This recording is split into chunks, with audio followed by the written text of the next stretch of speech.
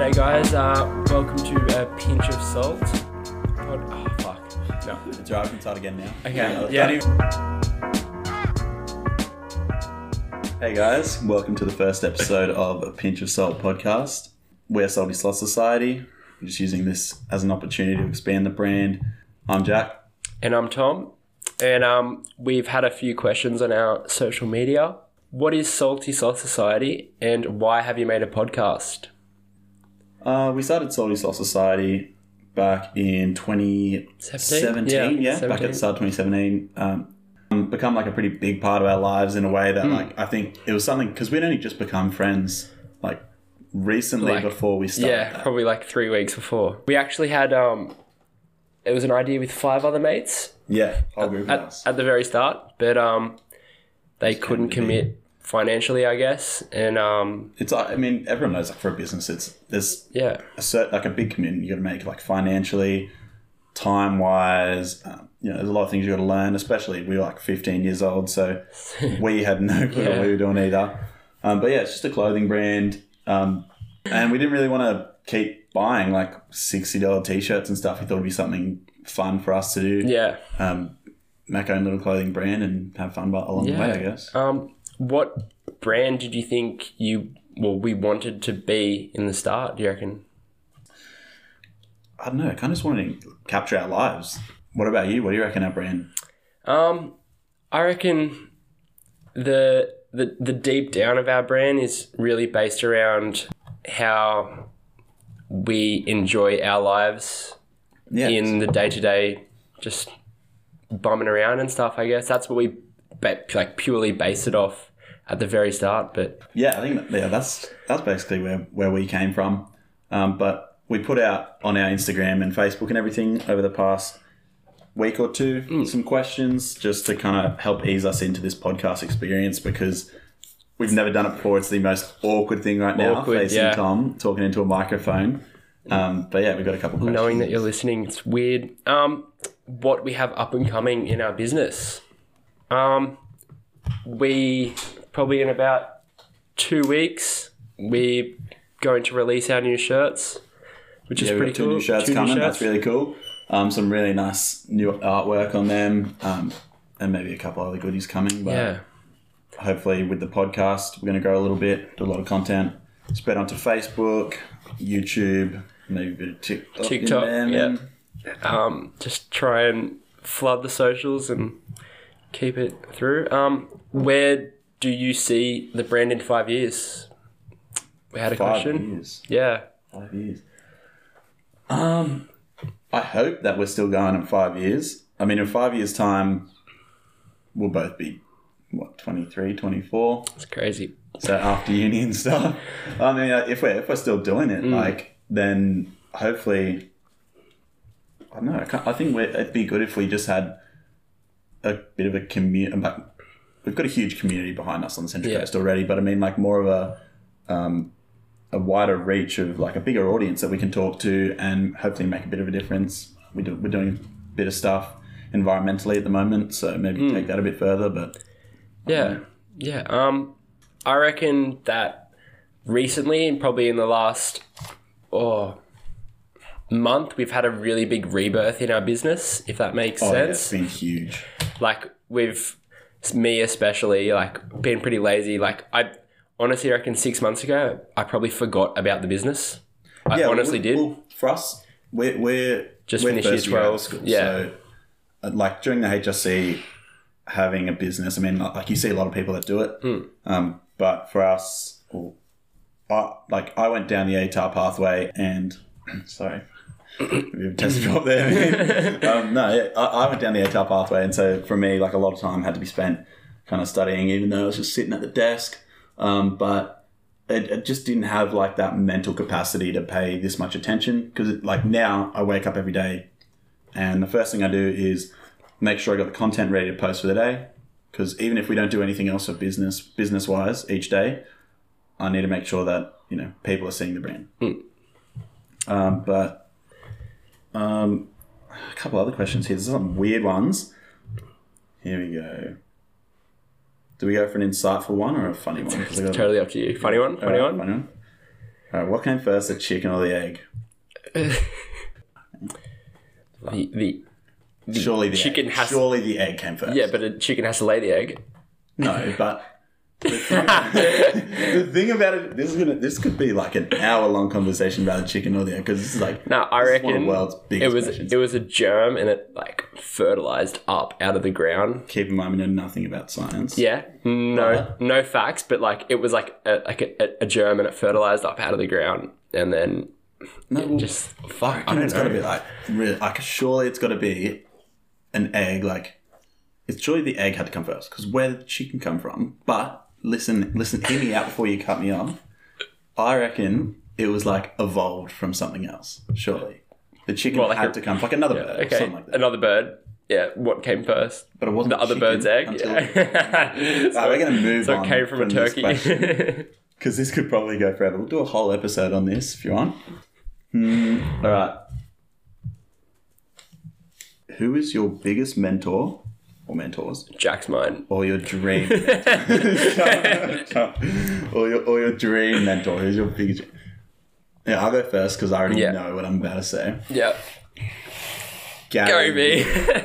Gary Vee, no, Gary Vee's the fucking man, bro. If anyone doesn't follow Gary Vee, head onto Instagram at Gary Vaynerchuk.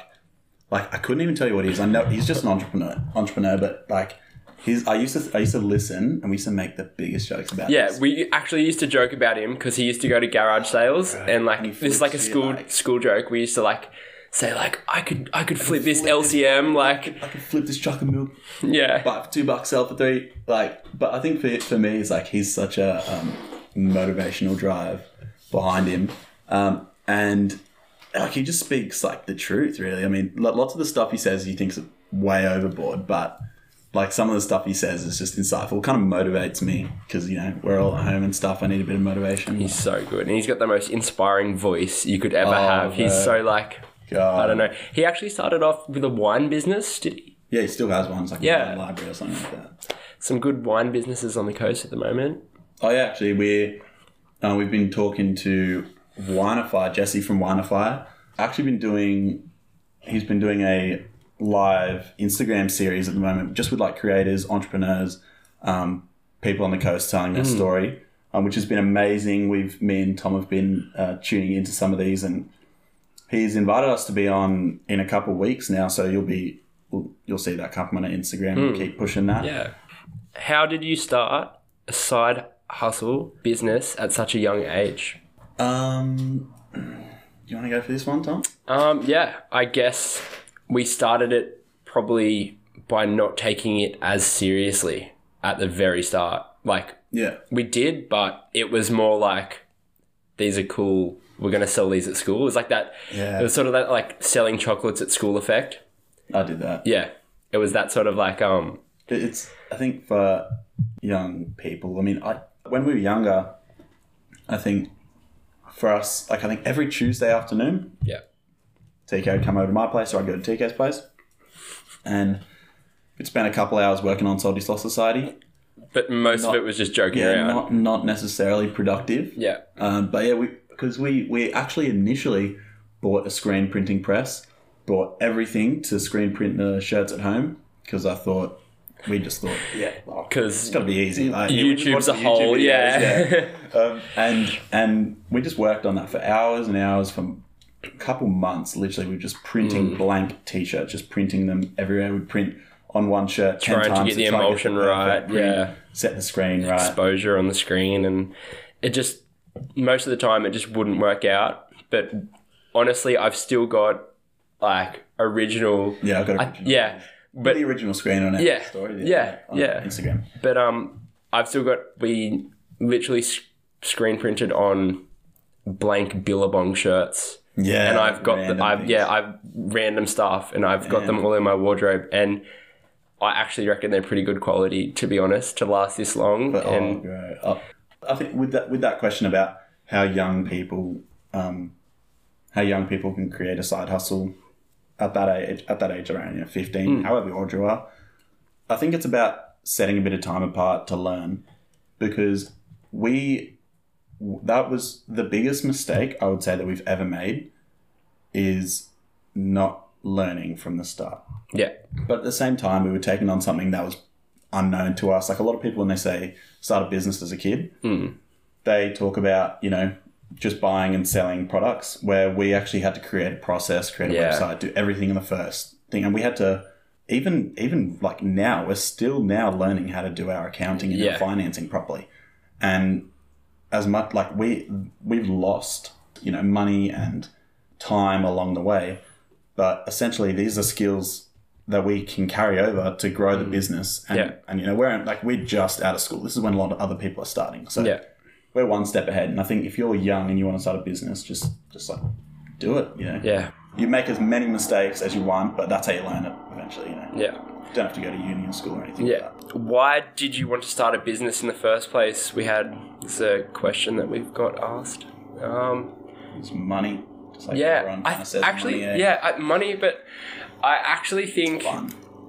It is fun, but at the very start, I think we had an idea that it would like pay for a lot of things, and we thought that we didn't really think that our money would have to recycle back into the business, if you know what I mean. Well, we've never paid ourselves a cent. Yeah.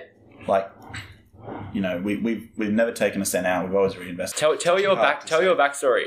Wouldn't call it much of a backstory, but we were talking about this just before the podcast started, because we've got a couple other boys in here with me. We were just talking together, and we were talking about how initially my first kind of experience with business was when I don't even know how old, maybe 9 or 10, and it was with my dad when we lived back in Singapore, and it was called Jack's DVDs, right? And we used to, I know, right? But when I look back at it, like, it's not even the fact that I learned stuff, but I did take stuff away. And we would transfer your VCRs into CDs because, like, obviously DVD players were coming in and stuff. So, and so I think as well when I was younger, I just remember my dad saying, "Oh, you're going to be an oil trader when you grow up," and I think that was probably like an initial driver. And then as I was growing up, I've always come up with ways to make money by myself. Yeah. Aside from like part-time jobs and stuff.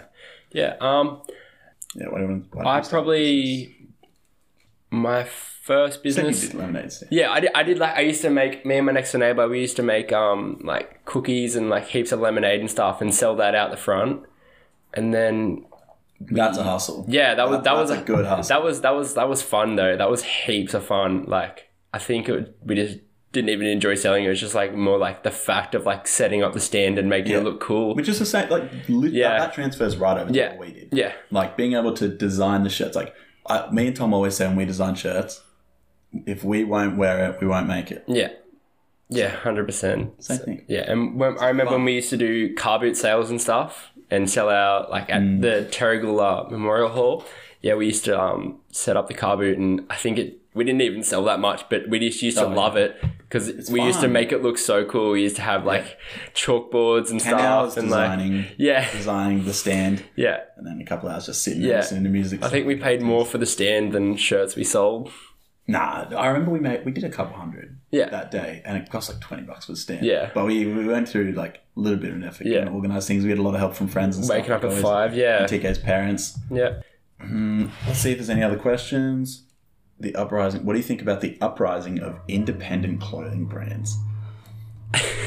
This is getting deep, bro. We've actually we try to connect with a lot of like-minded businesses through social media and give them support, like their photos, comment on them, and there's a good karma aspect to that. Yeah, that if you support others, they'll support you. Yeah, and with independent clothing brands, like when you were just before Salty Soul Society, what shirts did you wear?